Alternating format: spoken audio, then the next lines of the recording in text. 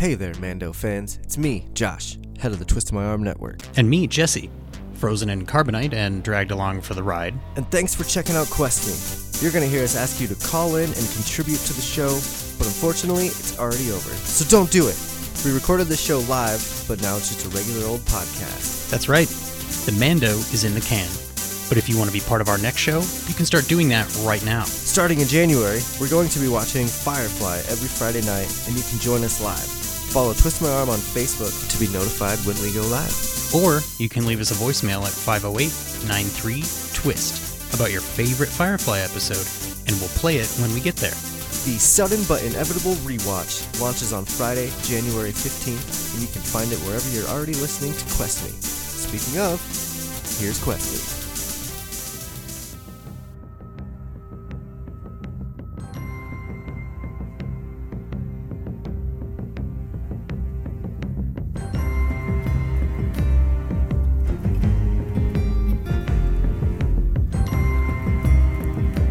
Hello, and welcome to The Movement Podcast, where we talk about movies, video games, music, and TV. This week, we're specializing in The Mandalorian, Season 2, Episode 2. I've made it a thing where I'm just going to wear the Chewie outfit every time we do something Star Wars, and I feel like it's just got to happen. So, anyway, today I'm joined by my good friend and co-host from the Twist My Arm Network. His name is Jesse. How's everyone doing? Well, I am good. I hope all the watchers out there are doing good as well. Yes, thank you for coming and hanging out again. I'm excited to talk more about Mandalorian. Yeah, it's always a pleasure for me to be able to come talk Star Wars. You know how that is. So. I'm sure it is, especially for you. Yeah, it's my favorite thing. It's one of my favorite things to talk about with you, genuinely, even if Star Wars isn't one of my favorite things. Okay, all right, that makes sense. That's okay. Yeah, we're doing this again. I think this is going to be a fun weekly segment where we talk about Mandalorian and the new episodes every week. Last week was a little bit later. This week we're doing it a little earlier. Hopefully we can continue to do it earlier. But if you would like to join us, you can, first of all, like us on all of our social media outlets for news and updates of when we are going live. And then you can also, when you're watching us live, you can call us at 508-93-TWIST and talk to us. The phone lines are open. Yes. Right. Wait. Right there. There it is. It's hard to figure out what's stage left and what's camera right. Yeah. Yeah, exactly. Yeah. But yeah, you can always call us. You can always comment too. We'll read your comments and you guys can get involved as we discuss The Mandalorian, Season 2, Episode 2, The Passenger. Deftones. We should use yes. the Deftones music here instead of the Mandalorian theme song, I think. I don't know which one would sue us faster, Disney or the Deftones. At this point, are we sure that Disney doesn't actually own the Deftones? Like, it's possible that they do. That's touche, salesman, touche. This week's episode, directed by newcomer to the series, Peyton Reed. That man did the Ant-Man series and various other Disney films. It's written by Jon Favreau, of course. The music is by Ludwig Göransson. And it guest stars Richard Ayoade. He's originally from the IT Crowd. Dave Filoni's in this. Iwad? I have no idea how to say it. But I did put in my notes. I just finished watching it maybe 20, 30 minutes ago. I did put in my notes. I don't know that guy's name, but it's definitely the guy from the IT Crowd. So yes. That's the only thing he's really known from, too, is the IT Crowd. So I've seen a lot of clips of him on British talk shows or something similar to that, and he's very funny. He's very good at thinking on his feet. So I wonder what percentage of that got him the role, because it feels like people that can think on their feet work really well with Jon Favreau. That maybe he seeks those kinds of actors out. Just a thought. I would think so. I mean, It seems like they cast people that get along with the directors and their style. Right. Well, they don't cast many people that don't get along with the directors, I'm sure. Unless you're Christian Bale. I feel like he gets cast a lot. But that's a yikes. Yeah. Anyway, D. Bradley Baker is also in this show. Those hardcore fans know D. Bradley Baker as the voices of the clones in the Clone Wars and numerous other things. He's actually from Fort Collins, if I'm not mistaken.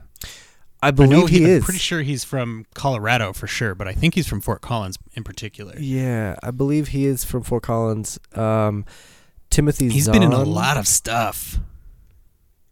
Is it Timothy really? Zahn? No. Steve Zahn? No, I'm trying to...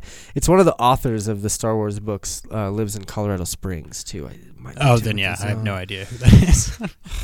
I don't remember, but yeah, a bunch of Star Wars people live out here. So very the original, cool Colorado connection. Yeah, the original creator of the Death Star used to live in Boulder. He passed away, but he lived in Boulder. Yep, he drew the original Death Star. Whatever. It'd be cool if he lived right next to the Molly Brown house. Watch that episode, Twist My Arm. The Halloween special, that was a lot of fun. TwistMyArmPodcast.com. Yes, indeed. So, what's your first initial thoughts of this episode? My first initial thought of this episode is I liked the last episode better. Absolutely. But that's not to say that I disliked this episode by any means. The last one was just like, I mean, it had Timothy Olyphant, and it was, my jump back into the universe moment. So I think it was missing a little bit of the excitement.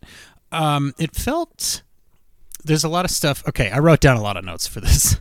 But let me start with, probably the thing that you expect the least out of me, Josh, which is there are, again, some Star Trek episode overtones in this episode of The Mandalorian. There's a lot of... do you prefer that we go in chronological order, or does it not matter? We assume everybody has seen the episode.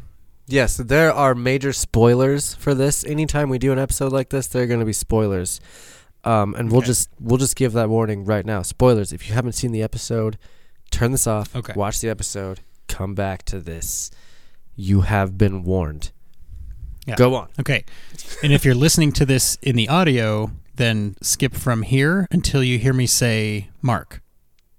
All right, so the thing about this was once he gets this, very Han Solo deal going at the cantina to, pick up this passenger and take them wherever it is he's taking them, we get this pile of exposition from the Amy Sedaris character where she goes, yep, she's the last living species of her planet. Those are her offspring in her jar. If you go to hyperspace, they'll get injured, so you can't do that. Here's your limitation, And to me, that's classic Star Trek episode setup where they're like, here's a very important cultural thing that you have to preserve, even though it kind of doesn't really make any sense or have any specifics, and here are some restrictions on how you have to get there because it sounds super simple. They'll be like, all you have to do is take this box to that planet, except this list of 15 things. So that's kind of what happened to Mando here. So it felt very Star Trek. A lot of respect for that lizard lady's culture. The difference there being that if this was Star Trek, it's a frog. I'm sorry, that was really insensitive of me. The thing about the frog lady is that if this was an episode of Star Trek, she would have been really hot. So I think at least Star Trek has that going for it. That's, Star Wars is really good about making ugly creatures. That's for sure. Right. Only the humans can be attractive in Star Wars, or the humanoids. Even then it's iffy. Right, yeah. But they have like the Twi'lek, whatever those chicks are called. Anyways, it would be sexy.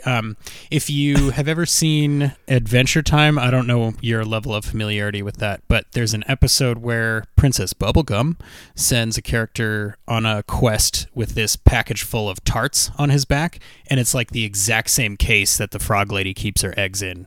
It's like this little case of a backpack with a clear window where you can see all the things inside of it, and there's a little like health bar style meter on the side of it that when she points at it, she's like, this counter says I only have 3 babies. I'm supposed to have 8 babies. It's like you literally just left your babies wherever you please. We'll like get you into walked that. in, Oh you my took God. your shoes off, you threw the babies down, and then you're like, hey, what's happening to my babies? The frog mother was very irresponsible part of the time and very super like over responsible part of the time. It was just weird.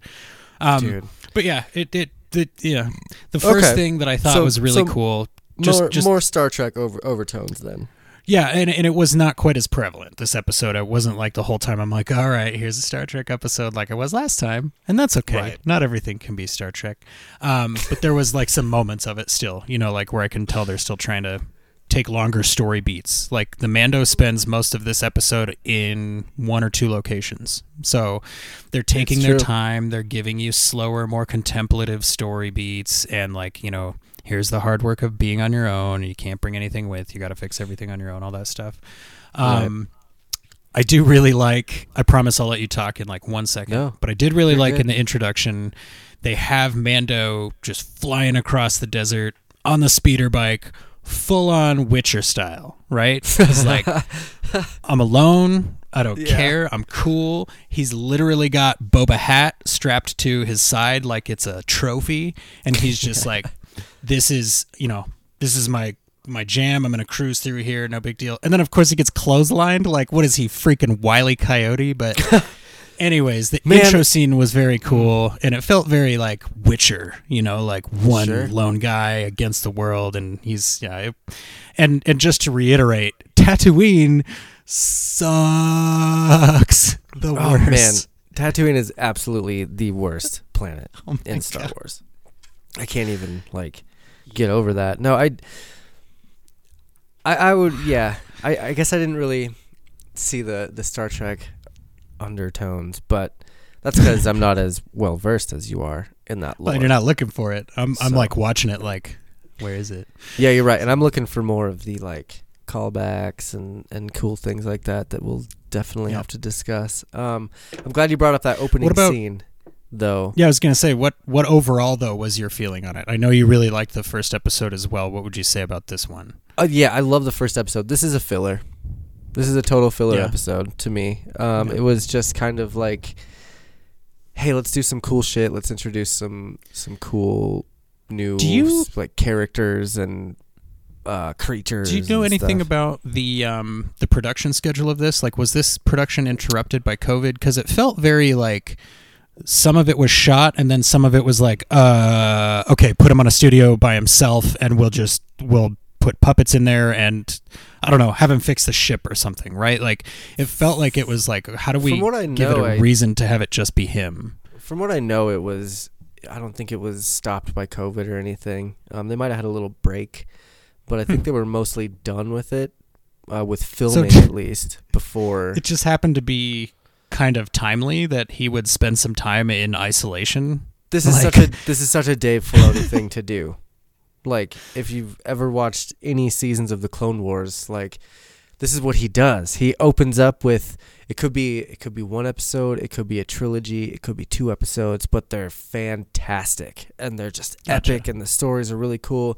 And then the episode after that story is just like, it's about some random droids that you've never seen before on a starship, like just some bullshit filler. You know what I mean? Like, but it's like pure palate cleanser, but it's also like very, like peripheral world building, right? Like, yeah, you don't need this story, but here's some details, I guess. Like, hey, guess what? Guys in X-Wings are just fat cops in space. Even in Star Wars, the cops are fat. Like, yeah. I just, I watched it twice today, 2.5 times. I got through another half time, but you were gonna watch it again, but then I was like, okay, I'm ready to make a podcast about it. And you're like, fine. No, we did that other movement episode earlier, or part of the episode earlier today, and there's just right. I've been busy, so I couldn't do it the third time. But long days rocking. It was just, to me, it was just such a filler episode of, we're gonna fondle the hardcore fans a little bit with some of the references and creatures and just like cameos and stuff. So so are you upset about filler episode? Or No. Like, I loved this gotta episode. have filler It was still a episodes. great episode. I still give it I think it was a 7 out of 10 is what I rated it. Yeah, 7 out of 10. But like we talked about last time, man, like there's 8 episodes in a season, right? Yeah. So to have an episode that's arguably entirely filler is potentially like, I don't want to say it's a waste of time because it's still a good episode. It's just like, dude, like we know he can fix stuff. We know that he can, fight off spiders. Like I still liked the episode, and I don't want to give out the impression that I didn't. It's just that, and compared to and the last I'll- episode, and considering where it stands in a full season arc of 8 episodes, it was kind of like, there's no sense of urgency here. Right. And, in my rating, we'll just skip all the way to the bottom of my notes, but in my rating, it was 7 out of 10 because of no plot movement. But in parentheses, I put that we noticed. The rating Right. could change later if this episode somehow has bigger implications. But I don't That makes sense. think it would. I mean, you never know. Like, Right. maybe. Well, hopefully you never know. If you can call it like 3 episodes out, that's probably not a good sign. Yeah, I mean, there could be something to do with those X-wing pilots. I mean, there could be something. While we're on the subject of the X-wing pilots, is it every spaceship in Star Wars that has like canyon finding mode for a planet surface, like, or any spherical surface, like? Was they going to the beep? Beep, beep, beep. Like what? It's okay. So they're flying through the sky.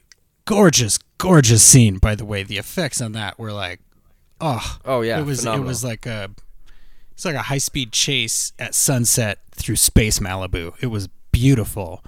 Yeah. But then he's like, you know what this chase could use? A canyon. It's been like episodes since I've flown through a canyon at high speed with almost no clearance. Let's do it. Like, It's probably time. and I would also like to point out, I'm pretty sure Mando does not fly with inverted controls, because when he went to drop the ship, he like put his hand on the thing and went and pulled it down, and then the whole ship dropped. So Mando doesn't use inversion. So Well, I wonder if that was him stopping the engines, hitting a failsafe on the engine, so they just dropped.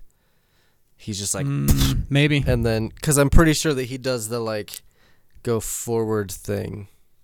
But I felt like he was they were Maybe falling not. like face up backwards, right? And I feel Yeah. like he still had maneuvering thrusters on. I mean, his inertial dampers were clearly not engaged, but it was just one of those things where it's like, okay, Star Wars is giving itself a reason to have a canyon chase. Like, I'm fine with it. It's just like that thing I mentioned in the last episode where it's like they will also, at whatever point they can, find a way to give everybody a lightsaber, even if it's, not called a lightsaber. They're like, Right. well, what if they're just axes with force fields? So it was just one of those things that I was like, but it's not actually a bad thing. I'm a picky dick about it. And that's some of the reason why I gave it a 7 out of 10, because this was a great fun episode again, but there wasn't a lot of plot development aside from maybe the very beginning of the episode. Because again, that we briefly touched on it. It was a great scene. Like, it was super suspenseful. The way, like you said, it's like a Witcher style where he's like just cruising through the desert in his on his speeder, and like Baby Yoda's chilling there. Like, I mean, he got a little trolled by these bounty hunters. They got the best of him for like a clotheslined. brief second. Like, But they because- did. So that's the other thing that I thought was very Witcher, right? Like, he has that fight in Blaviken where you're like, oh, that's a lot of people that he's gonna have to fight. and then for a second they're like, oh man, maybe they've got him, and he's like, you know what? I'm gonna kill all of you. Kill. I'll kill you too. Like, so it just had that the same sense of The Witcher to me, but I'm glad because it was really well done. Here's the one thing though, like I liked his. How did that bounty hunter, the very short bounty hunter, ask for the jetpack instead of like he looks directly at Boba Fett and then asks for the jetpack? So like, is that Mandalorian helmet not valuable? Like, does he not know that it's made of Beskar? Or maybe he saw the jetpack that was attached to the Boba Fett armor, and was like, "Give me your jetpack instead." I see what you're saying. He looks at the helmet and goes, "Oh, that guy had a jetpack. Okay, yeah, that could work. That's a good explanation that I find satisfactory." I think that scene was I don't know. Again, these guys are just trolling us. Sorry, it's been a long day. I'm a little tired. I keep rubbing my eyes, but I feel like these guys are just trolling us with this. Like, they keep making you think someone's gonna pop out, because there's been so many rumors of Ahsoka and Boba Fett and Sabine and just all these different rumors of things. And like, Ahsoka's not even rumored though, right? She's been cast and confirmed. She's confirmed for sure. Boba Fett is the real rumor because, Tamora Morrison could play any one of those clones. Right. But like I said in the podcast earlier today, I am sorry. I'm pretty sure that is Boba Fett. I apologized. Go back and listen to it if you want. I don't want to talk about it anymore. Josh, you shouldn't apologize for being wrong about a thing. You should be willing to learn new information and change your mind. That's not. Well, it's not that weakness. It's not that I learned new information because I read those books and I tote those books all the time. And for me to just blatantly disregard those books, I need to apologize for. Gotcha. Because. Gotcha. I just kind of, Anyway. No, you're good. You're good. I kept thinking that. I kept thinking that Boba Fett was just gonna pop out, that Morrison was gonna shoot one of those bounty hunters, and then you remember that Mando is a badass on his own, and he can take care of himself because he does, and he does it well. And that's the thing he usually is doing. Like having the kid with him is still new. He's used to just going, all right, screw this. I'm out of this situation. Yeah. Like, because I immediately was like, oh, use your whistling birds or whatever. Use your little missiles. But then you realize that those things are heat-seeking, so it would hit the child as well. So he wouldn't be able to use those on the bounty hunters because it would just go after everyone. That's, because the last time he used him, the child booped closed himself the hatch. into the... Yeah. Gotcha. So that's a good observation. I didn't notice that. Because that was my thing. I'm like... Every time he gets into a fight, I'm like, why is he not using the automatic kill thing? Because in a video game, that's how you do it, right? Because in a video game, spam. You use that shit until it's gone. And it would, like it's going to have a cooldown, right? But as soon as that you're hitting the button a couple seconds before the cooldown just in case. Like, oh, shit, 2 more seconds, damn it. Birds. God damn it. Yeah, exactly. So, but that was my... thought there was that he just couldn't use it because of Yoda or the child. I'm trying really hard to not use Baby Yoda, but it's hard. The child. The baby. Anyway, yeah. One thing they do though in this episode is really, really upset me with the child being in distress. Like him being in distress, like when they do the clothesline thing on the speeder and he like flies out of the bag and you see him rolling in the dirt. I was really fucking upset. Like, not me. I sort of assume that he, like, just because of the stuff that we've seen him deal with, the child, I feel like every time that happens, we're just meant to sort of assume, like, oh, he cushioned his fall with the Force. Don't worry about it. He's all right. Because, like, he's, like, doing, like, 15 rolls. But he's doing, like, 15 rolls, and it's all dusty, and then he's, like, stands up and looks at the camera. And they're like, oh, okay, he's fine. Like... And nothing's like the worst case scenario. Like, let's say Mando can't kill everybody, then the child just has like a meltdown and crinkles everybody's helmets and then they all die. Yeah, and that's what I'm wondering too. Like what happens we've seen if him defend himself? Yeah, what happens if I feel like he's defending himself on accident with the Force. Like I feel like he does that stuff because he kind of has an idea that he can use it, but not necessarily. He doesn't know how to use it yet. Right, he can't control it, but he knows that it's there. Like he knows that it's an option because he like figured that out in season 1. He did that thing where he was like when he choked Cara. Cara Dune. Yeah, so he knew he could do something there. Right, he's not like the the character that's so powerful they can't even control themselves. He's just he doesn't have the direction of it down yet. Well, he's and still maybe a baby. it's what it probably is that a baby. Well, and he's probably not eating enough frog eggs. Oh my God! Let's hang on a second. We'll get to Jesus. That was wow. Like, isn't that so? The morality play, right? Like, now you're like, now I don't know if I love Baby Yoda. Yeah. Well, I mean, and he all he cares about is eating, dude. Like the first part of that episode, when they get to the what's her name's crib, and they're cooking the dragon meat with a pod racer engine, by the way, which is really cool. Also, that was a callback. While we're here, that whole area was a callback to Galaxy's Edge at Disneyland, because there's a place in Disneyland that you can see. God, what is her freaking name? I always forget her name. Amy Sedaris? I don't know the character's name. Pelly something. Anyway, but she's at but it's Galaxy's Edge. So anyway, all Baby Yoda cares about, all the child cares about is eating. That seems like all he wants to do. Like they're cooking that meat and he's right there. He's like just staring at it, drooling.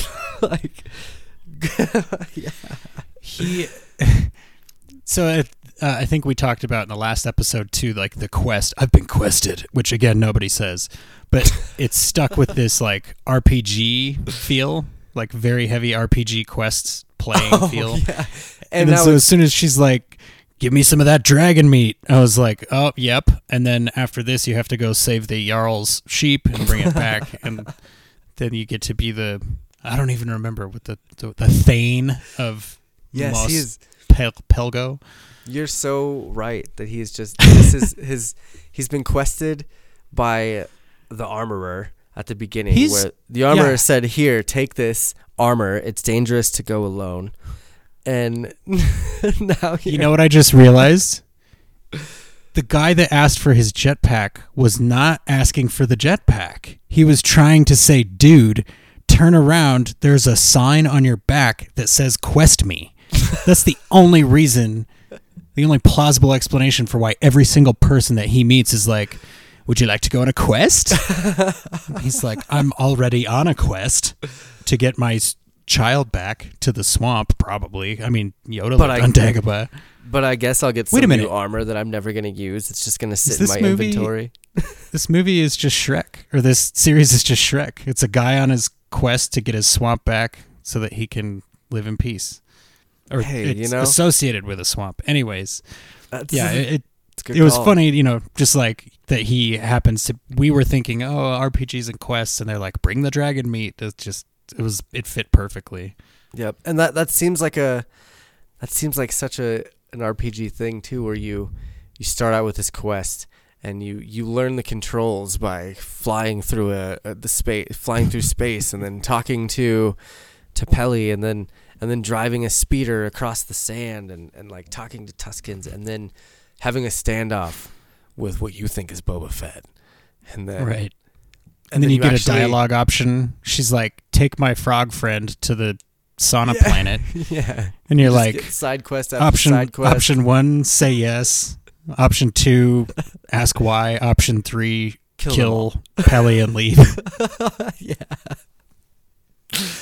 Oh, man. And you're so right, because he, when he walks into the bar at first, which was kind of cool, I thought that was a very poetic scene of him walking through the desert with Boba Fett's helmet. Like, I earned this shit, Yeah.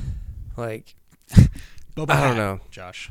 Boba Hat. Yeah, but yeah, when he gets back into the bar, it's like in an RPG game where you get back to Pelimoto. There's the name right there in my notes, Pelimoto. Find the inn in the town, go in and turn in your quest. A new quest giver will pop up. Yeah, but before the new quest, there's an automatic side quest. That side quest is do you donate $500 to Dr. Mandible for his bet for information, or do you keep your $500? Here's the thing: is like they're so unintentionally. I'm sure it's unintentional, but there's another parallel to The Witcher, right? He goes in and he's like, "My quest is done," and she's like, "Now we're playing Gwent. You have to wait for us to finish playing Gwent, and then you can turn in your quest." Yeah. But, Oh my goodness. But hey, did you see there was a? It looked like there was a. I'm gonna call him a '70s Wookiee at the bar. He was like a Wookiee, but his fur was like feathered. Man, Like I guess he wasn't a matte. He was like this beautiful like straightened Wookiee, I guess. Like okay, maybe I didn't notice it was a Wookiee because it may not have been a Wookiee. It was pretty. like it was to borrow the parlance. It was some other walking carpet. But I just thought it was funny that they're like they can't help but have one of those in a bar scene. They're like, make it really close. Just don't make the same scene. But yeah, I guess I'll have to watch it again. Yeah, I mean I know that you really don't want to, but it may behoove you. It may. I did want to point out Dr. Mandible is a repeat creature. He was in the bar last time. He was just in the corner. Yeah, okay. I believe actually, hang on. Okay. Let me, in this video, just wait 1 second. Watch the screen. You see that? You see the ant in there? That's Dr. Mandible. Yeah. I saw it. And this picture is from season 1, so. Okay, so he's a that's repeat actually creature. that character's name? Yeah, Dr. Mandible. I was hoping it would be with a T and not a D, and it would be Dr. Mantible. I know this just furthers your whole thing about the names. When you write a Star Wars name, just throw it away and write 2 more. But yeah, do you watch this? Though. Do you watch this with captions, by the way? No, I usually watch it with headphones. Okay, so let me just point out that with captions, when the frog creature speaks, it says "speaking frog." Great. There's no That's language. helpful. It's right. just well, speaking frog. Obviously. Dude, okay, let's focus on the first dumb thing, and then I'll go to the second dumb thing. The first dumb thing is like, if I'm sorry, is her name Peli? Peli, yeah. Pelimoto. Peli, okay. Okay, so if Quasimodo is sitting at the table with an ant alien, right?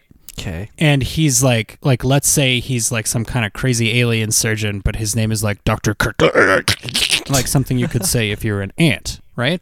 Okay. So she's sitting across the table from this guy, and she's very rough around the edges. They're at a saloon. She goes, Dr. Mandible here will tell you if you buy my next round.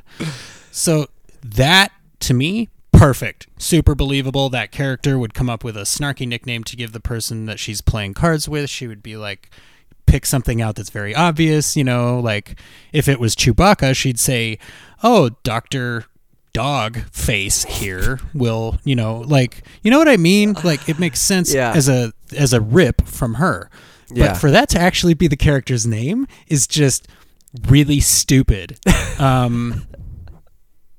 The second really stupid thing. Oh man, I forgot what the second really stupid thing was, Josh. Oh, speaking frog. How many freaking languages in this universe are guttural yells? Like, because most count of them, right? So you got Chewbacca. You've got Tusken Raiders. You've got the frog. You've got. There's got to be more. Come on, hook me up, Josh. I think Mon Calamari are kind of the same way. Well, that's just Mon Calamari. I mean, my point is, I mean, droids with bleeps and bloops. Think droids with bleeps and that. bloops. It's my point I mean, is most like, things. You got Jabba that speaks Huttese. You got the robot that Huttese. speaks in like the like. I mean, Right. there's So- all sorts of things all sorts of different languages and stuff. I know it just feels like too many of them. They didn't try. Like I'm You're all right. for. Like I said, I really like the Tusken Raiders that they actually. And I Sign read that language. that there was a sign language capable actor on the set who said we need to hire an actual deaf person to be the leader because they'll do sign language way better than me. And so the production did that. So big ups to that guy for doing that. Very cool. I think the phrasing that they used was when we're on productions like this, it's important to look around and notice not who's there, who's not there. So very cool for Sure. that guy to do. It's very cool to see Disney allowing some progressive thought, even if they're don't have the best track record. It's cool to hear that that's happening. Do you think that's Disney or do you think that's more Dave Filoni, Jon Favreau kind of thing? Because I feel like those dudes are a little more progressive Right, when it comes to that stuff. Than It's definitely those guys. But my point is that like they're still being funded by Disney, right? It's good to see that somebody within the company, even if it's not like a direct correlation, it's good to see them have a little better of a headline than like, oh yeah, we probably made this where they keep slaves, which is generally bad press. I thought it was cool, but that's the thing is like, I really like that they gave them a language that's, the guttural, it sounds like guttural yelling. It's probably more of a ululation thing mixed with sign language. That's cool. Other than that, Chewbacca just, he makes does that the sound. Right, so you have I can't that. do it right That's now. fine. And it's fine. Like, you have that. Like, go ahead. But now they're like, also, there's a frog that sounds like a frog. Like, yeah, okay, sure. And then the ant, when he's talking, is like, clack, clack, clack, clack. So it's very like everybody sounds how they look in the Star Wars universe, so that's fine, I guess. It's just and it's probably for relatability and merchandisability, and like so kids can go, oh, the ant character sounds like an ant. That makes sense. And I don't mean to hate on it too much. It's just like there as a fully grown child, there are some things about it that kind of ruin my immersion for a moment or two. But I don't expect anything that I consume to ever maintain my immersion 100%. So it's not that big of a criticism, honestly. Sure. I mean, in my notes, it's funny because in my notes, I'm like, okay, the frog creature. The captions say speaking frog, which Pelly knows how to speak somehow. There's always one humanoid in the group that knows how to speak it. And she does the actual grunts and stuff, the actual like squeaks and frog noises. But there was the one thing where she was like, she asked the frog like, what's the deal? And the frog was like, yeah. And she's like, she said the following 9 paragraphs of exposition. yeah. Which was and also like, very Star Trek. And he's like, is that really what she said? And she's like, yeah, right. I'm paraphrasing. Right. So to me, I took that to mean like, it's possible that she doesn't actually speak frog at all. She just knows what the situation is because somebody gave her like a rundown. Ticket. They're like, here's the frog princess. Here's the deal. These are all the papers. Thank you. Have a good one. Bye. Yep. And I liked how she's like, yeah, I trust her with my life. And then like 3 minutes later, she's like, I don't know, I just met her. I thought you trusted her with your life. She goes, yeah, what do you want? I'm a terrible judge of character. I thought she said I'm pretty sure she said I'm a great judge of character. Oh, right. She did. But either way, I mean, but what she meant was, yeah, that whole thing is just funny to me. And my note there, Jesse's point of a third grader coming up with names for things in the universe continues to hold true. So,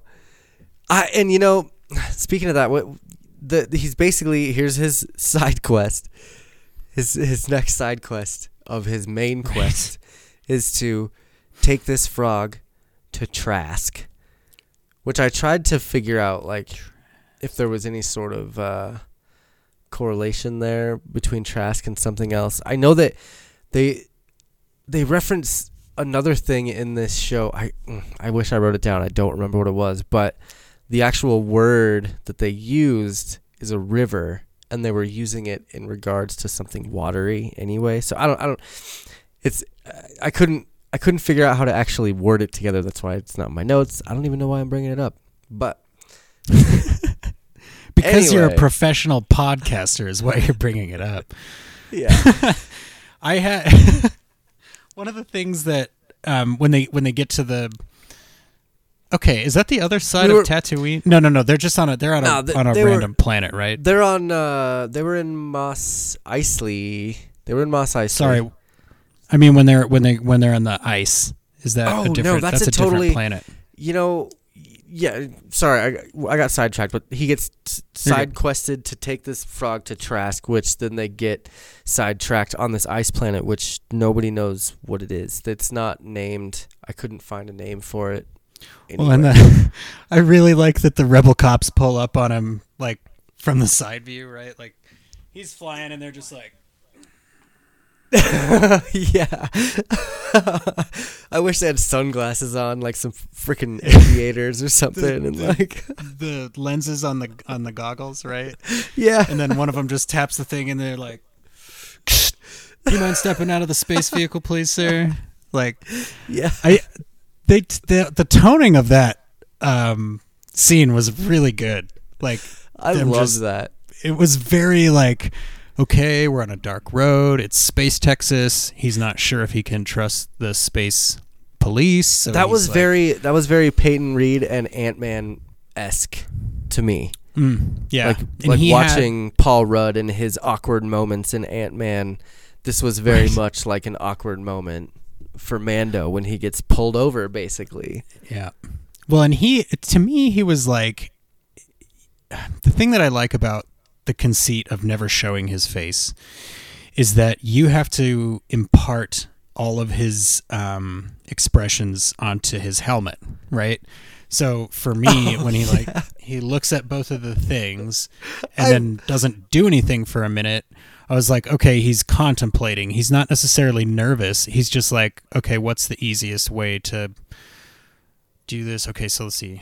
I'm going to do this. I'm going to do this. I'll say that. And then, okay. So then he turns the comms on and he's like, hey, guys, how's it going? Just out cruising. What's up? And then I really like that he did the, hey, may the force be with you. It was very like, Hail Hydra. It was kind of hard for him, but to it worked say it for sure.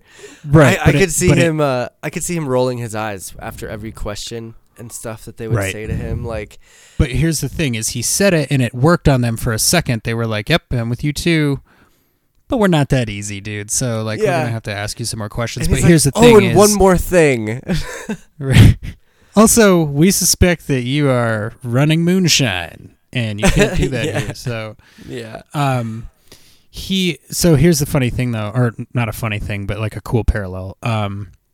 He does that thing where he goes, "May the force be with you," indicating he knows about the whole deal, even if he doesn't ascribe to that and understand it completely. He knows that there's a thing. Right. And then later on, when the frog is angry at him and yelling at him through the protocol mantis. She's talking about how, I used to hear about Mandalorians and they were all about honor and they did this and that and the other thing, but I guess it was all myths and children's tales. And I was like, oh, that was how they thought of the Force in the first Star Wars movie. They're like, yeah, kid, that's a bunch of myths and fairy tales and stuff like that. Yep. So I just thought it was interesting that they would show you like, hey, look, there are people that think the Force and Jedi is a bunch of fairy tales and myths. There's people that think the Mandalorians are a bunch of fairy tales and myths. So, maybe it's all, obviously with Star Wars, right? Everything is all about your point of view. A certain point of view. Ha ha ha. Yeah, no, you're absolutely right. I did, man, I really, really liked, and I'm glad you didn't say it because I'm really excited to put this in here, but like that whole conversation with the X-Wings and they're like, we're going to need you to send us a ping. Which is weird. I've never heard anything in Star Wars talk about a ping, but he's like, oh, I don't think I can do that. I don't really have the, I don't. And they're like, yeah, well, you're gonna have to come with us then. And And he's like, "Oh nope, here it is. I got it." And he hits a button or whatever, and they're like, "We didn't get anything." And he just sits there, and like you said, I imagine his face where he looks to the right and he looks to the left, and he goes, "This is a boring conversation anyway," and just fucking veers down to the right and just speeds away. And then Dave Filoni's character is just like, "We got a runner." And that's when you knew. Oh, is that who that was? Yeah. Dave Filoni plays X-Wing Wolf. X-Wing pilot. Okay, so let's see. In Star Wars, his name is like Davi Filas or something, right? It's got to be Dav Filas. It's Wolf. It's I don't know what his full name is, but it's Captain Wolf, basically. Which I think that has a lot to do with him and Rebels. Those Force Wolves that he put in his cartoon. Here's the thing, Josh. Like, I'm not here to pretend that if I was given a Star Trek series that I wouldn't write myself in as, like, you know, somebody who's linchpin important but only for like 14 seconds like he just did in this episode. Like, I'm not going to pretend I wouldn't do that. He was I wouldn't call myself Captain Wolf Space Force or whatever. He was in season 1 too. He was in the episode when with Bill Burr, when they go and like release the guy out of the prison, and then at the very end, Mandalorian's leaving and the X-Wings are flying in, and they shoot into the hangar. Same space cops? Yeah. That's at least, cool, I guess. At least Dave Filoni. There was 3 of them. There was Dave Filoni, one of the other lady directors, and then the I can't remember his name, the other X-Wing pilot. But yeah, it was those guys. I remember you talking about that. Yep.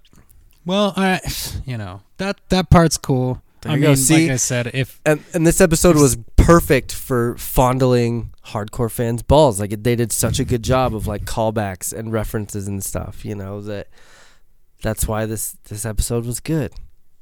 But again, no plot. Oh, and well, I guess Greedo wasn't very insect-like. But I was gonna say there was also that parallel of her like gambling with an insect, and then but he was an alien. Aliens count. I really like how low rent Dr. Mandible was. He's just like, this is literally a giant ant prop that we have sitting backstage. Fuck it. It's a Star Wars alien now. We're gonna paint some stripes on it, and what's his name? No, we're just gonna put LEDs in the eyeballs. Call it an alien. There you go. Yeah. One thing I do want to talk about, the child is massively addicted to frogs. Like, probably to a bad degree, like a he might need help degree. He's also addicted to bad manners. Like, yeah, he's just really. I did love that little scene of him though, putting his face on the. Right, so like had they stopped looking there at the eggs. Yeah, had they stopped there, and then the thing where they showed him like so the eggs started pulling toward the side that he was on, right? Like it, if they had stopped there, I'd have been like, oh, that was funny and cute, you know. And no, then, like maybe they at keep the going, end, though. he's like, oh, I popped one, but they're like the next 40 minutes of episode is him being like, I know that those are her babies. Don't care. Gonna eat them anyway. Yeah. And then when the Mando stops him, he's like, fine, I'll go eat someone else's babies. Like he doesn't even I know. Switch to like, where's all the dragon meat that did we keep any of the dragon meat? Like he's like, are there any babies around? There's gotta be some babies around here. Savage. You know what this cavern smells like? It smells like naked bathing frog and babies. So. Oh, man. And both of those things, I would imagine, are great for the child, right? Because he eats frogs, and he eats frogs, if you know what I mean. Oh, my God. And he, like, slurps those little frog eggs, too.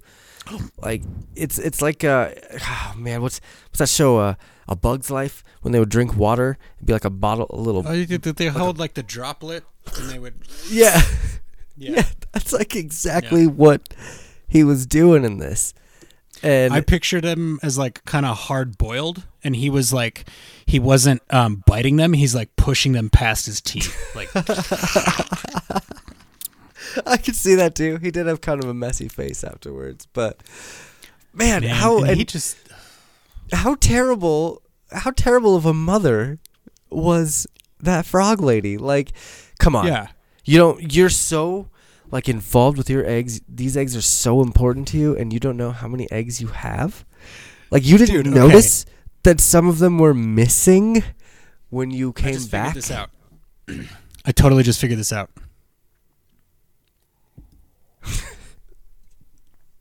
What we don't hear her saying when they're talking to Pelly is she comes up and she's like, in frog language, holy shit, Pelly, is that the guy that I'm supposed to ride with? Are you kidding me?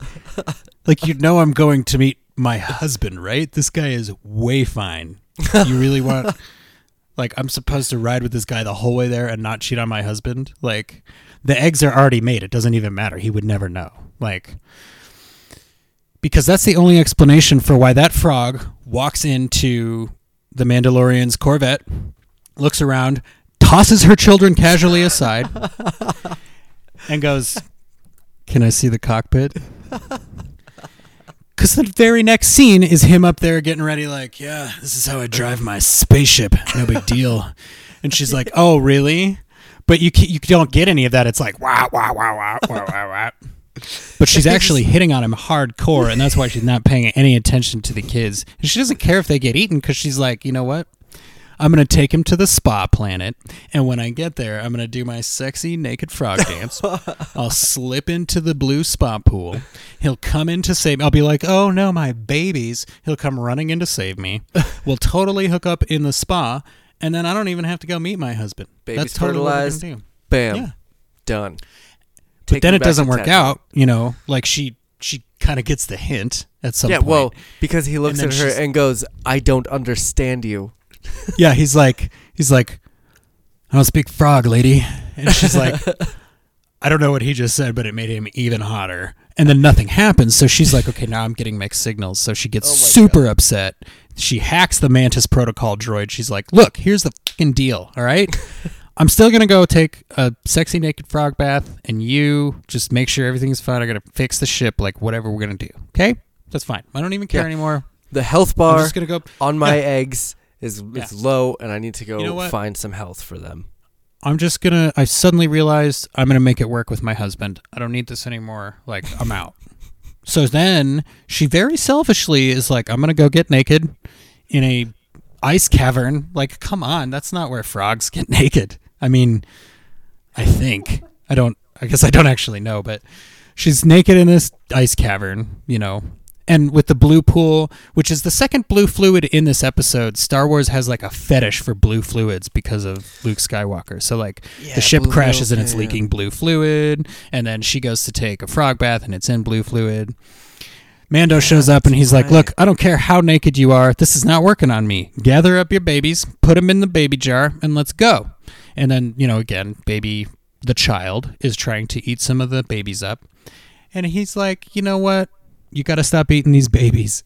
So just randomly, the child is like, I wonder if all those things that look like eggs over there are eggs. God. Yeah. I'm sorry. I was thinking so hard about this, like, where you got this story of how this frog lady is hitting on Mando. I don't know. I was really, really kind of trying to figure that out, but it makes sense. It's the only way that she would be that irresponsible is what I'm saying.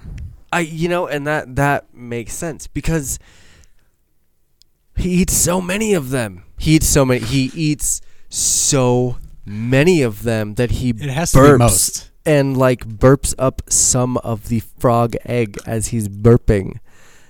And just looks at Mando like, what? I'm hungry. It's like, you know me. I eat babies. That's what I do. I especially eat frogs. If I could eat her, I would. Okay? But I'm going to have to eat her babies instead. Even though the child himself is sort of frog-like in appearance, just to point out. in a way. But Yeah. I, But no, you're right. And then they end up in this spa because, like you said, they crashed. There's a big space chase between the X-wings, which was a lot of fun. I think the evasive maneuvers were used very well in that. They crash into a cavern. Somehow the X-wings lose them. I don't know how that happened, but anyway. I digress. Plot. So yeah. So anyway, they crash. When they go to move the ship falls into a cavern, like just conveniently enough, and the ship is wrecked. I really didn't think the ship. Spoilers: the ship moves again, but I really didn't think it was gonna like be able to move without another Queel fixing the ship montage for 10 minutes. Yeah. So to me, it was then like again, we don't know the extent of the damage because we saw it flying off with like smoke and shit. So. But they just had to do like this. It's like they got I don't know, let's say 2/5 of the way through the episode, and they were like, "Do you think we could fit most of the plot of The Empire Strikes Back into this episode? Do it, go." He's on the ice planet. He's in a cavern. There's a monster. His ship is hurting. It needs to be fixed. Like, I thought at first, like when he went into Predator mode, because he's fixing the ship, and then the child lets him know that Frog Lady has disappeared, and when Mando goes into Predator mode, and you see like the footprints. Those are presented in the exact filter that they use to do that in The Witcher. Just really? That's another parallel. Okay. Yeah, like when That's you use your Witcher senses, it looks exactly like that. That's funny. I haven't seen Witcher, so I have to look and you at haven't this. played it either, right? I played. No, I haven't. No. Yeah. That needs to be a series. We need to force you to play that. All right. So anyway, I thought that the footprints were just going to disappear, and you were going to find a Wampa eating Frog Lady. I don't know if you can. I'm not going to hold it up to the camera, but in my notes for this episode, I wrote Wampa in 3, 2, and then So, and then it was just her taking a bath. Yeah, good subversion of expectations. Which apparently is okay if anybody other than Rian Johnson does it. They did it in such a good way too, because we'll get to why in a minute. But the creatures in this episode are very, very. They double undercut. Yes, very much. But they had this. The scene for me was suddenly very uncomfortable. Like when she's in the hot tub. Yeah, because you're like, okay, frogs like water, and then you're like, wait, I thought the same thing. She's naked. Yeah, like what? I don't want to see this. And like it's weird. Like, and she It's like it was like she was naked in the tub with her rubber duckies. But it's like I don't know her, and I don't feel like I earned this, and like it made me suddenly be like, oh my god, is that like a problem with regular TV shows with human characters? Like now I feel kind of weird. But anyways, it was still interesting, story beat and everything, but it was I think it was just it was kind of cool to see a hot spring in the middle of an ice cavern. Yeah. I thought that was interesting that the frog like sensed it. She was like, "Oh my god, there's some hot water somewhere," and I know it. One thing on the frog, she feels like she was made by like straight out of Jim Henson's workshop. Like maybe she was made by the people that did. I'm pretty sure she was in Crystal series. I was gonna say I'm pretty sure that puppet was in the Dark Crystal at some point. Because man, that frog's face is like tragically emotive and expressive. Like when they start running away and she's got that look of terror on her face, you're like, please do not kill the frog. Oh my god! Like and I couldn't help but laugh. I was just surprised was how much I cared about the frog. And the jumping by the end of it, all 4 feet was dumb though. But I'm not that. But when the evasive maneuvers are happening and they drop and she's just screaming. Oh yeah, she goes frog. Yeah, like I don't know what it is about that, but I could not help but laugh both times I watched it. I was like, oh my god, this is hilarious. But I think it fits that scene in particular because you picture that. Again, under his helmet, which is just, expressionless. You picture that Stoic. Mando would be expressionless during that anyway. He'd be like, and kick the engines on. All right. Yep. Like, he'd be super casual anyway. So He's like, yeah, I'm I good. thought it was a good scene. It was a good scene. The creatures that they used instead of the Wampa. Where did you land on the so ice spiders? I really liked the first. I just want to talk about Yoda. God, I keep doing this, but the child getting scolded again for trying to eat the eggs. God, he's a savage. He wants frogs and nothing but frogs, and he will eat them in front of their own mother if he needs to. And she's like, just to reiterate, okay, these eggs are like the last of her species, and they're on their way to be fertilized by her life mate. It's just the last of her family, cycle. Her line. Like, she can't lay any more eggs. Physically, this is her last batch of eggs. Right. She said these are the last of her line. Her line, yeah. So if they die, her family line is extinguished. Essentially dies, presumably, right? Yeah. So child's just eating her family lineage piece by piece. And anyway, he gets scolded, and this is when he's like, okay, whatever. What else is there to eat around here? Dude is a savage. Straight savage. Wait. Really quickly. Was it sort of implied that maybe the child also doesn't speak frog? So he may not have been knowingly committing infanticide repeatedly? I don't think that matters because Mando had scolded him repeatedly. Okay. I see what you're saying. I was like, yes, that makes sense. Because obviously Mando didn't say anything. And that's the other thing. Like, how many eggs are you going to let him eat before you're like, listen. Right. How many eggs is too many? Isn't one too many? That's like, yeah. He never said a word, and she never said a word, and there was like, isn't there? Yeah. She noticed. She tapped the. She's like, my surviving baby meter is a little low. I don't ever want that to be low. I thought that was the temperature. I thought that was the temperature inside the water thing. And that she needed That's why she went to the hot springs. Exactly, to fill it up with hotter water so then the eggs could stay warm in there. Because you have to keep them warm, right? I totally missed that, dude. That's a great catch because I just didn't even... And you're right, because when she tapped it, it was blue, indicating cold. And that was like... Blue was low number. Okay. And that's like her... And she left so quick because she had to find warm water, and she ended up finding that hot spring and blah, blah, blah. But although if her feet are so hot that they leave like fluorescent glowing footprints on the infrared, like couldn't she just stand on the casing? And also, is there no source cold of enough fire on the Mando's ship? Like, I mean, not after it got fucking wrecked the way it did. Okay. Spoiler alert. But the Mando is a fire source himself. Yeah. So yeah. Why when she tapped that, didn't he go, oh yeah, we could warm it up? He was just like, that could mean anything, lady. Fucking deal with it on your own. Which was kind of funny too, because he's I guess he did do that. Now that it's exactly what he did, because he was like, I don't know what you're saying. I'm gonna go to sleep, and then that's when she screams at him through the droid. Zero is the name of the droid, and that's actually who the guy from IT Crowd plays, Richard Ayoade. Right. So here's the thing. I remember in the last episode I was saying, why doesn't Mando just say, F this, I'm out, and do the stuff?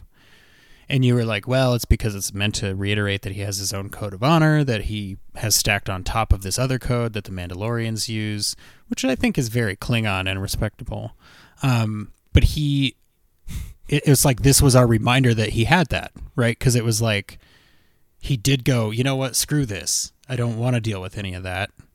And the correct thing happened, which was somebody went, okay, but here's, all the stuff I know about you being honorable. And he was like, fine, I'll be honorable. So it was like, right. So it was like they were directly addressing the question that I had from the last episode. And I guess I didn't even realize it until we talked about it. So that's kind of cool.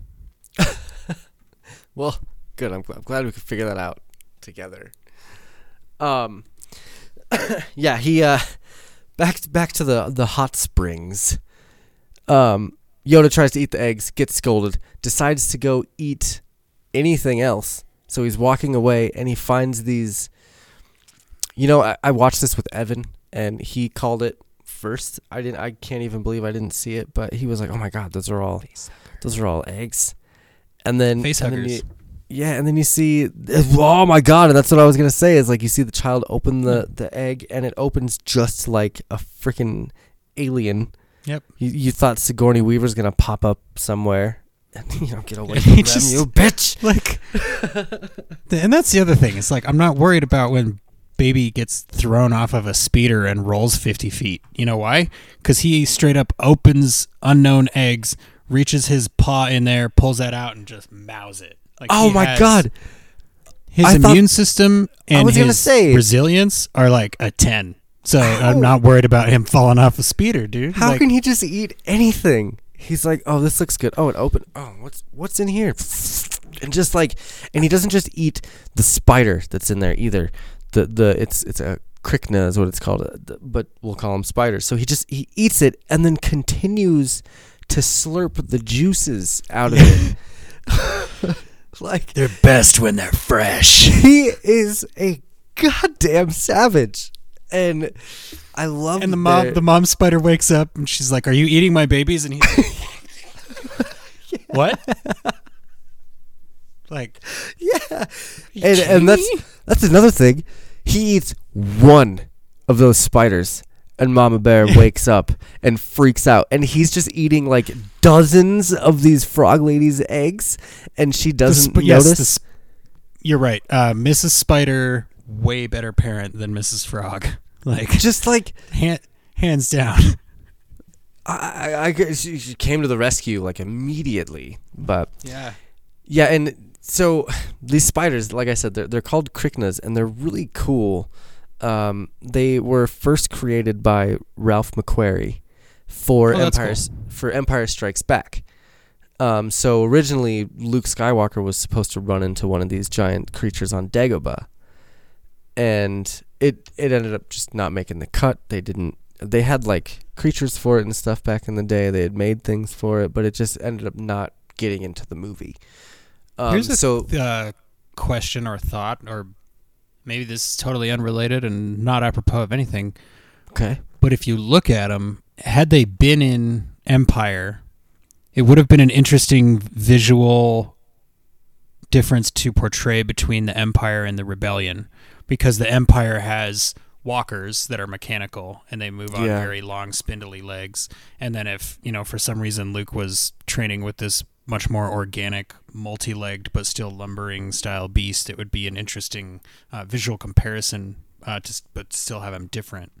And I wonder if there was a similarity thing where they're like, we already have giant walking robots, dude. Do we really need giant walking aliens? But that could be.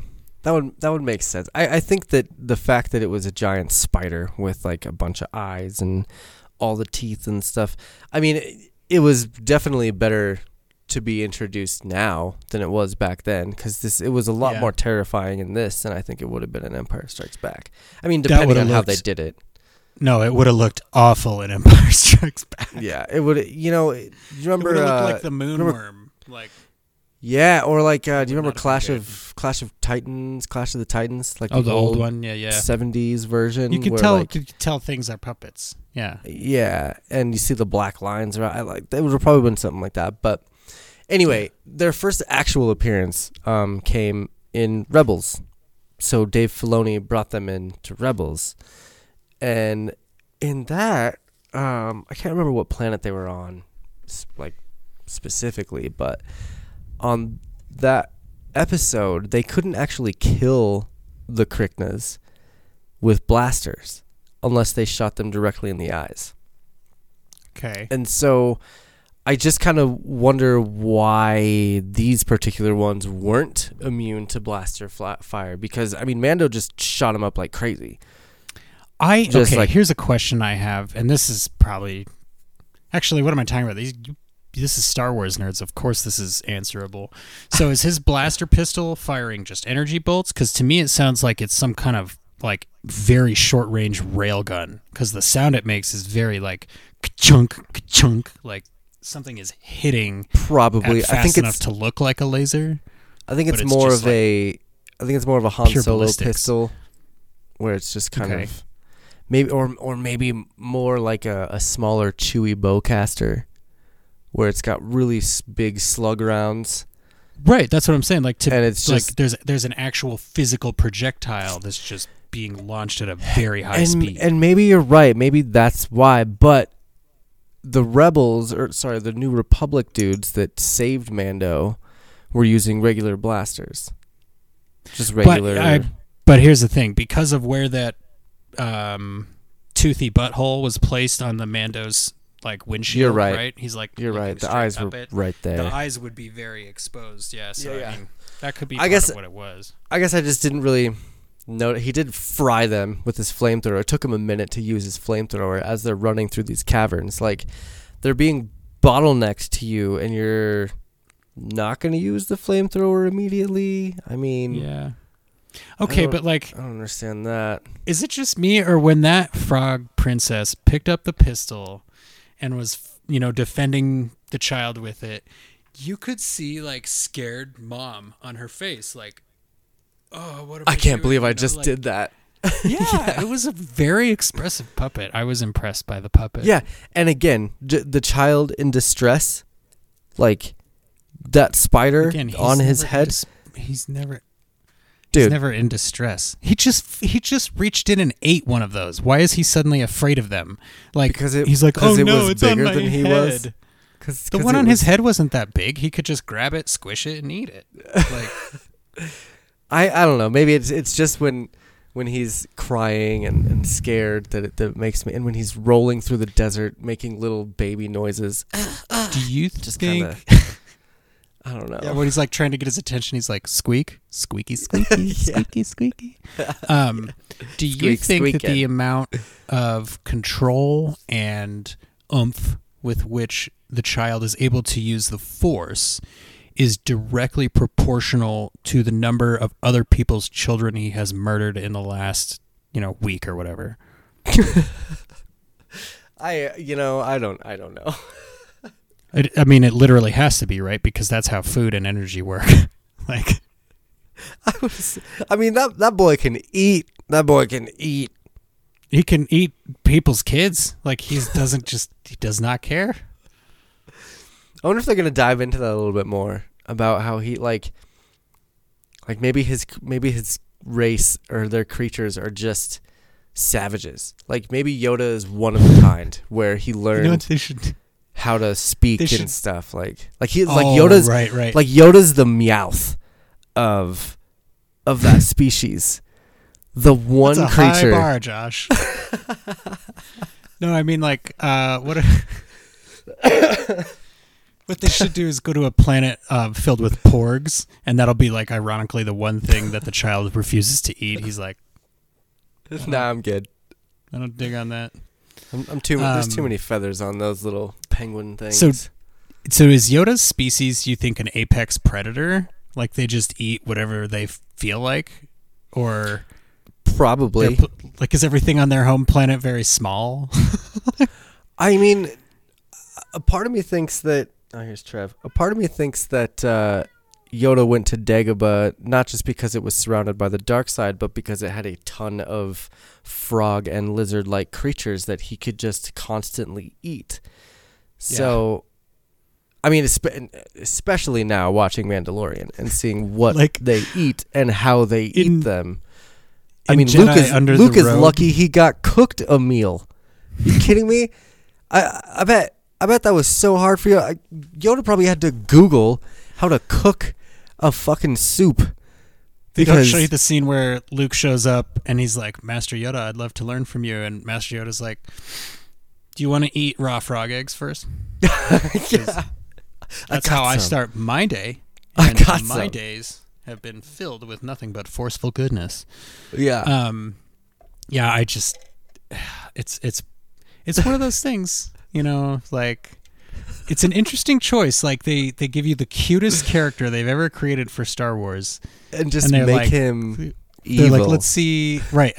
How much can he get away with because he's super cute? Yeah.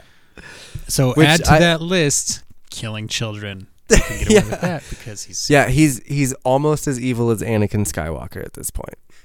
So, oh man, So it would have been funny if we found out that at the end of the Jedi, when Yoda dies, he wasn't actually like old and decrepit under his robe. He's like 300 Yoda pound equivalent from eating all the frog eggs, and he actually died of Yobesity.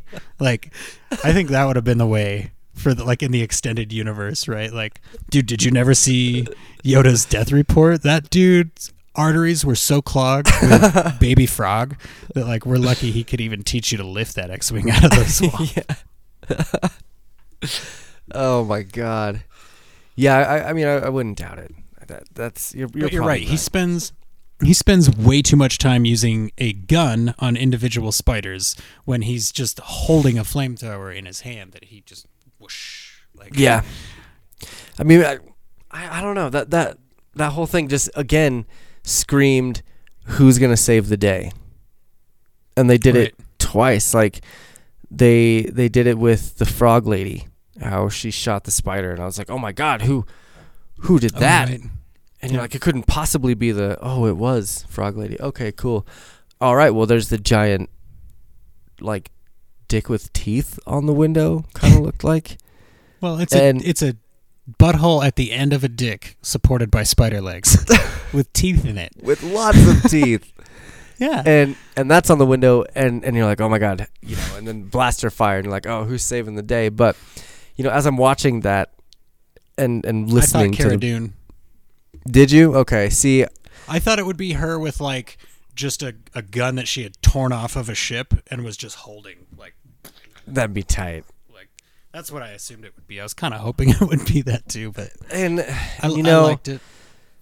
It's the more because I was when the blaster fire started happening, I was like, oh my god, who is this? What's happening? Who is this? And then you keep listening to the blasters, and it's totally definitely a ship. It's X-wings. Definitely right. You're like right, like that noise that the X-wing makes, and that's exactly what it was. And then it gradually turned to regular blaster fire, as if they got out of their cockpit and started shooting their actual guns. So, X-wing weapons are powered by like plasma ducts. Like quack quack quack quack quack quack quack quack quack quack. Yep. So even though I kind of wished it was someone like a cool character, it was definitely predictable watching it the second time, being like, well, of course they found him. Duh. Josh, come on. It was predictable watching it the first time. That didn't make it bad. It was just like no. I mean everything was telegraphed, right? 5-10 minutes ahead of time. Everything is telegraphed in this episode. Right. And that's very not, true. like I said, that's not necessarily a failing. I think it was probably intended as a palate cleanser from the last episode. Like a little less episode, they're like, get into it. Here's a bunch of fan service. Just so you remember, here's the mission. Here's a bunch of danger. Here's a lot of cool set pieces. And this one, they were like, okay, you got all that stuff. But at its heart, this story is about one guy, one child murdering psychopath, and one frog lady, and that's what we need to get back to. So that's what they get back to in this episode. Yep. Child murdering psychopath. I never thought that we would refer to the child as a child murdering psychopath, but I like. Well, it. he isn't not that. So no, you're absolutely right. A part of me thinks that because of those X-wing pilots, I loved how they let him go too.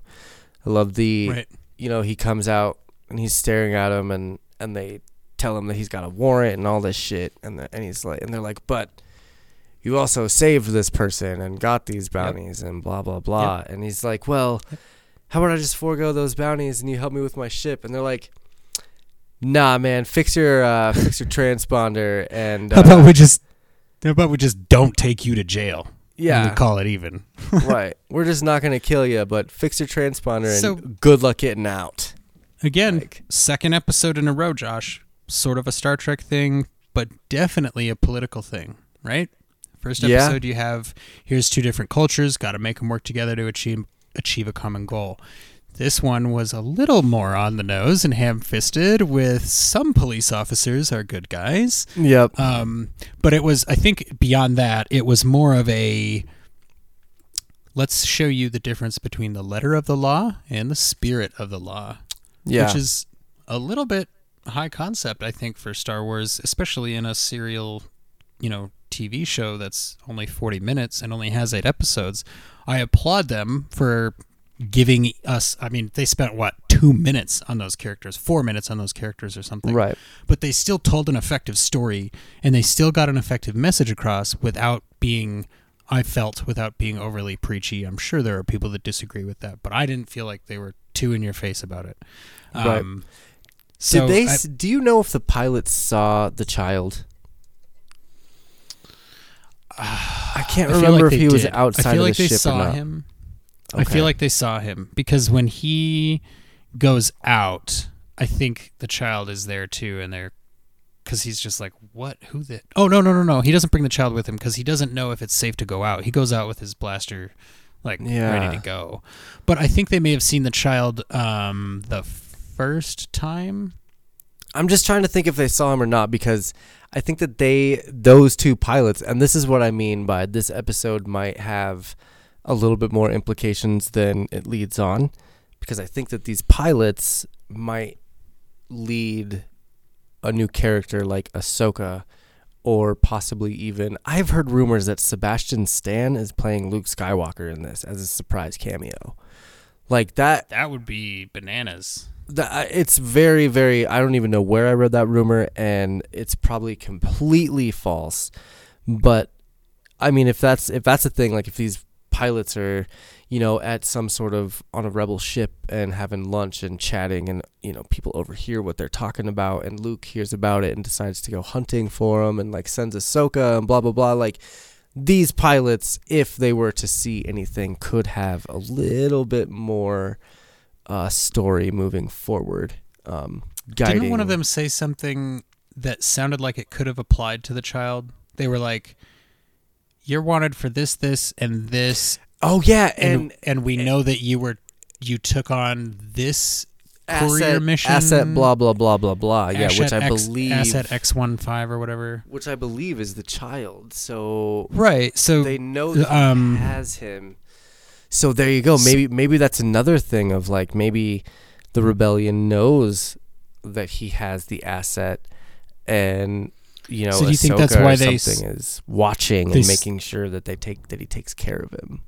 So do you think that's why they slid into their DMs when they were talking to him in space? They were like, hey, meet me over in chat room 2 real quick. Yeah. Hey, flip on Discord. I don't want this Joker to hear what we're talking about. Yeah.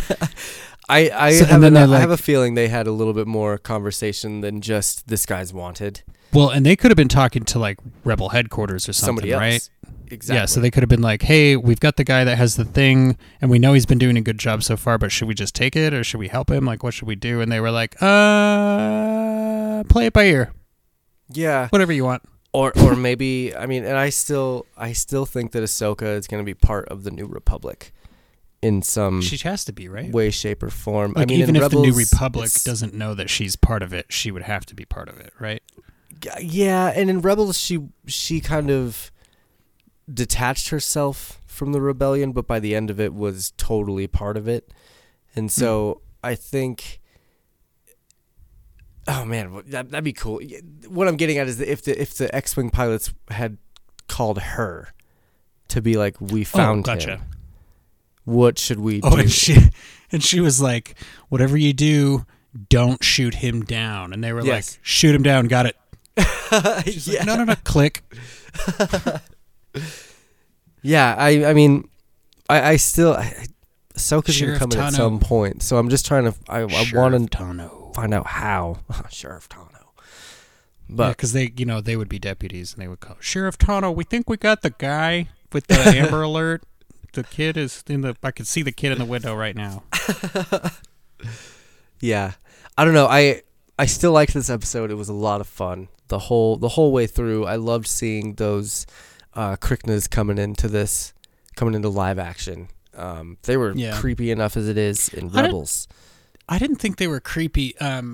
Here's the thing. I really hate spiders, so I was expecting to be very creeped out, and my wife happened to be walking past right when that scene was happening, and I was like, "Oh, honey, this is gonna be gross. There's gonna be spiders." And then you see the little like, thing dangling, and you're like, "Oh." 2 minutes later, he reaches in and he opens the thing, and she's like, "Oh, how did you know it would be spiders?" And I'm like, "Because there's a million eggs, and it's kind of obvious, and it has to be spiders, you know." Yeah. But I still wasn't creeped out, and she wasn't either. And I said, "Why do you think that is?" And she's like, "It's because they don't look like spiders. They just look like aliens, and they're kind of obviously fake, I guess." Like, I think for me, it would have been more effective if the legs were more spindly and like the stride was a little bit longer and more lithe. But and you could see the computer graphics in this too. Yeah, but they're still cool aliens. And I do remember mentioning last week that Star Wars sometimes fails to give cool aliens because they're so obsessed with giving humanoid aliens. So I appreciate that we get 2 new cool monster aliens. I mean, you know, new for a casual fan over the course of 2 weeks is a pretty good pace. So I thought it was cool. I also really liked the episode. I probably wouldn't give it you said you gave it a 7 or a 7.5. I probably give it a 6.5. Yeah, okay. 6 or 6.5 personally. But it did cross my mind, but the Krykna's, you know, and the comedy in this episode, and it was still good, and it still deserved a 7. It wasn't a 9 like last week's, but it was good. It wasn't. I guess for me, I'm saying it's not any worse than an average episode of something I enjoy. Right? Sure. Like it's 6.5. Pretty all right episode of something. Right. Not bad. Not amazing. Totally good. It does make me hungry for next week's episode, though. Because I really, really want to see. I want to see where the story's going to go. And that's why they make an episode like this, because they know how hungry you are for Ahsoka, for Boba Fett, for plot points, for the Darksaber, for all of that stuff. They know how much we want it. And so to answer that question earlier of like, why did they make this episode? That's why. It's a troll. They were like, here you go. You know, and we're not going to give you anything now, but we're going to give you this pretty cool episode. Well, and as a Star Trek fan, I can't sit here and say, you know, every episode has to be great or they all have to matter, because obviously they don't. But like, right. It struck me as weird because the season is so short. But I am the kind of person that appreciates those slow character building episodes and those, you know, bottle moments where it's just one character figuring out a problem. I do enjoy those episodes. It was just strange to see it in such a limited number of episodes. I thought. And I think with that, we'll see a lot more action in the story as the season progresses. I think last season, episode 3 was really the one that started going, because you know, you meet the child in the first one, you're like, oh how cute, and then in the second episode he uses the Force to stop the Mudhorn, and you're like, holy shit, what just happened? And then, you know, the third episode what was that animal called? The Mudhorn. You're welcome. But then, you know, the third episode was kind of that filler episode where I'm sorry.